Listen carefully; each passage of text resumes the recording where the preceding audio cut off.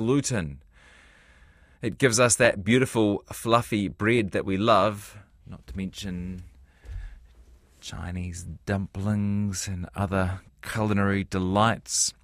But it may also be giving us something much less wanted. Scientists at Otago University have discovered that gluten can cause brain inflammation in mice, and the findings of what is believed to be a world-first study could have serious implications for humans. Research lead and professor at the Centre for Neuroendocrinology, Alexander Tups, joined us last month on the show. You might remember him talking about the effect of dahlia flower extract on blood sugar. Well, he's with us today to discuss this latest research. Alex, hello. Yeah, Kira, Jesse. Busy man. Yes, at the moment certainly. Okay, tell us about this research and why you did it. Yeah, so we're working on brain inflammation, and we thought, why not test gluten if that can cause brain inflammation? And we use mice as a model system because we cannot study brain inflammation in humans that easily. And so we decided to feed gluten to mice, and we fed them 4.5% of their diet that was replaced with gluten, and this is roughly what we eat during the day on average. And yes, we found that this increased the number and also the activity of certain immune cells in the brain, which is indicative of brain inflammation. And what was interesting, we gave it to a normal diet and also to a diet that is enriched in saturated fat, for example, enriched in lard. And we saw that in both cases, it increases the number of these immune cells. We know that the high-fat diet enriched in lard can induce brain inflammation, and gluten was as effective when we gave it to mice on a normal diet as if you feed them a high-fat diet. We saw the same increase in the number of these immune cells, which was surprising. Yeah, can you just explain that to me one more time? So you gave one group of mice gluten only, and you gave another group of mice gluten and a high-fat diet. Why did you do both in the other group? So we wanted to see if potentially, we know that a high-fat diet can increase the number of these immune cells. That was our control. So we gave then gluten to mice on a normal diet and gluten to mice on a high-fat diet. And we saw in both cases an increase. The increase on the normal diet was as high as if you feed mice a high-fat diet without gluten. So we saw that increase in the number of cells. And if you give it to mice on a high-fat diet, we saw a much bigger increase than the high-fat diet alone does already on the induction of brain Were you surprised by those findings? Yes, we were surprised. We know gluten has some immunogenic effects, we call it. So in the enteric nervous system in your gut, for example, it can lead to inflammation. That has been shown, but it has never been investigated in the hypothalamus or the brain region that we study, for example, that regulates body weight and also blood sugar levels. And it was very surprising that it does this in this region as well. What is brain inflammation? Brain inflammation is a very hot topic at the moment. We call it also neuroinflammation. It's an increase of certain immune cells in the brain that we don't want to have. So you could say we have these macrophages in the blood. These are immune protection, and they fight infections, for example. But if you get a chronic increase of these immune cells, and we have similar immune cells in the brain, this chronic increase is brain inflammation of a certain type of immune cells that you only find in the brain. Is it bad? We believe so. So accumulating research suggests that it's associated with different conditions.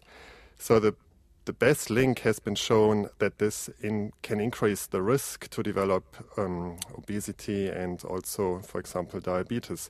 So many studies recently have shown that there are strong associations between brain inflammation and these diseases. Why would that be? We're studying this, and we know that the brain controls our body weight, so it decides us if we want to eat or if we don't eat, and it can also control the liver to control our blood sugar long term.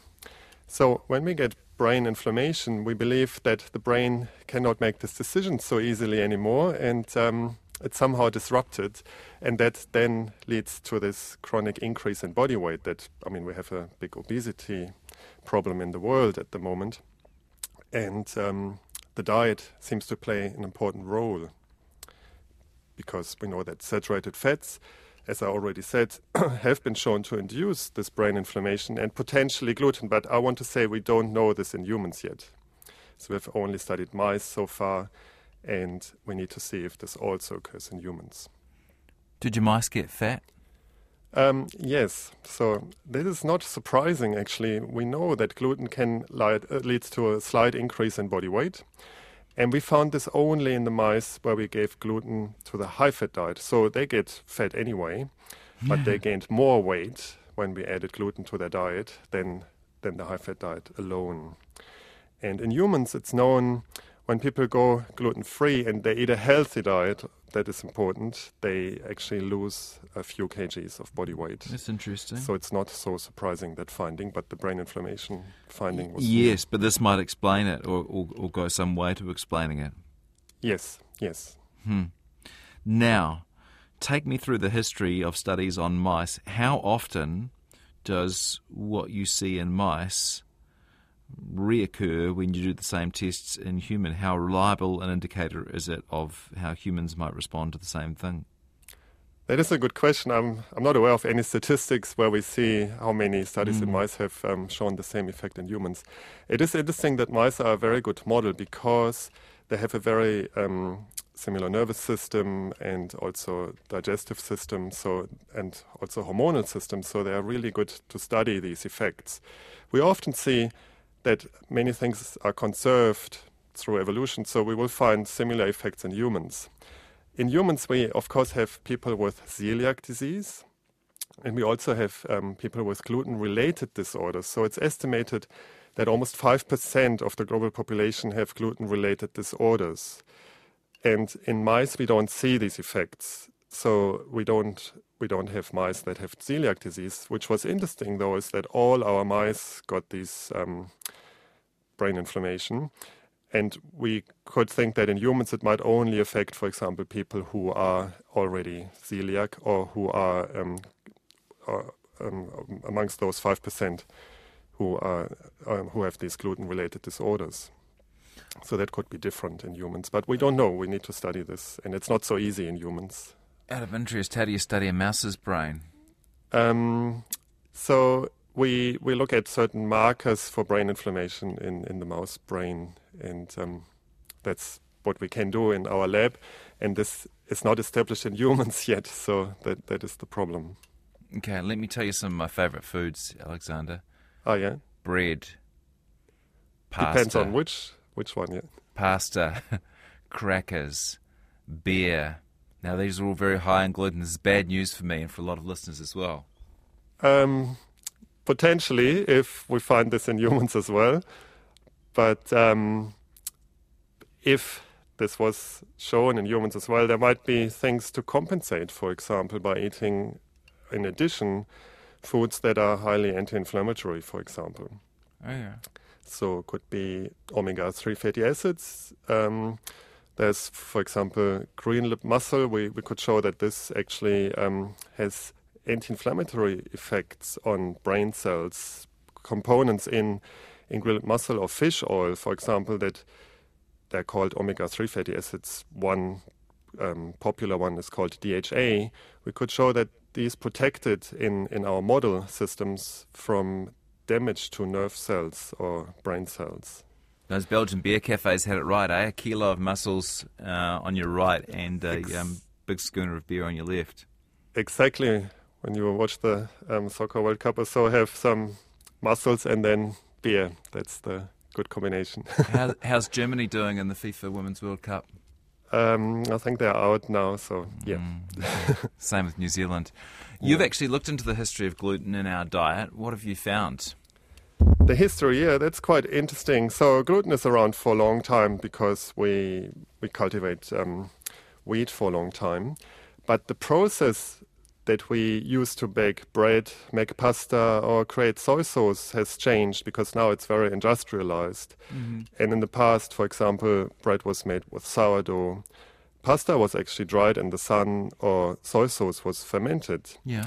And to speed up the process, now we don't do this anymore so much. And these fermentation processes, for example, they break down the gluten. So now the gluten is not broken down anymore, and that's why we are exposed to much higher gluten quantity in our diet than we were in the past. Do we eat a lot of gluten here in New Zealand? Yes, so that's quite interesting. I come from Central Europe. When we just compare the composition of the bread, it's very different. So it's very fluffy in New Zealand, and we Kiwis, we like the fluffy bread.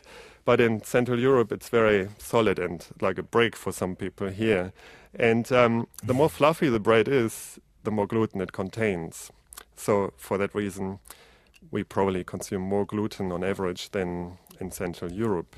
Yes, I remember a German friend got me some Stollen for Christmas, and I was like, yes. Thanks. I don't like it either. But some of the bread is really good. It's a bit more solid, but it might be an option. I mean, there's some bakeries in New Zealand where you can buy this bread as well. What do we do next with this research, Alex?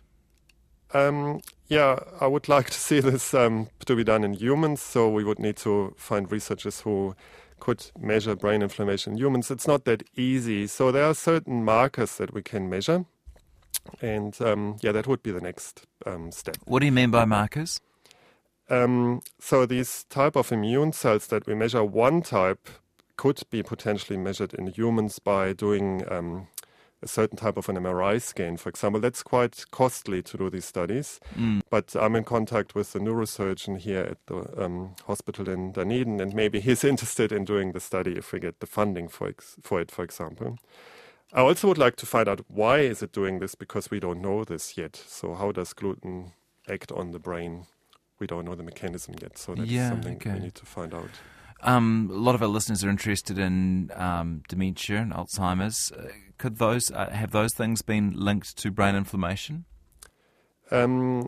Yes. So, but there are some links that have been established, and so neuroinflammation, if it's chronic, that can potentially lead to a higher risk of developing cognitive decline later on. Interesting is also that some of these gluten-related disorders can also lead to cognitive decline. It's in a small subpopulation of people. I don't want to say that everybody would get this, but there's a small population of people that have an autoimmune disease that is triggered by gluten that then can lead to, for example, balance problems and certain things because it affects their cerebellum, which is part of their brain. That has been already shown as well, which is interesting. Gosh, we've got so much more to learn, don't we?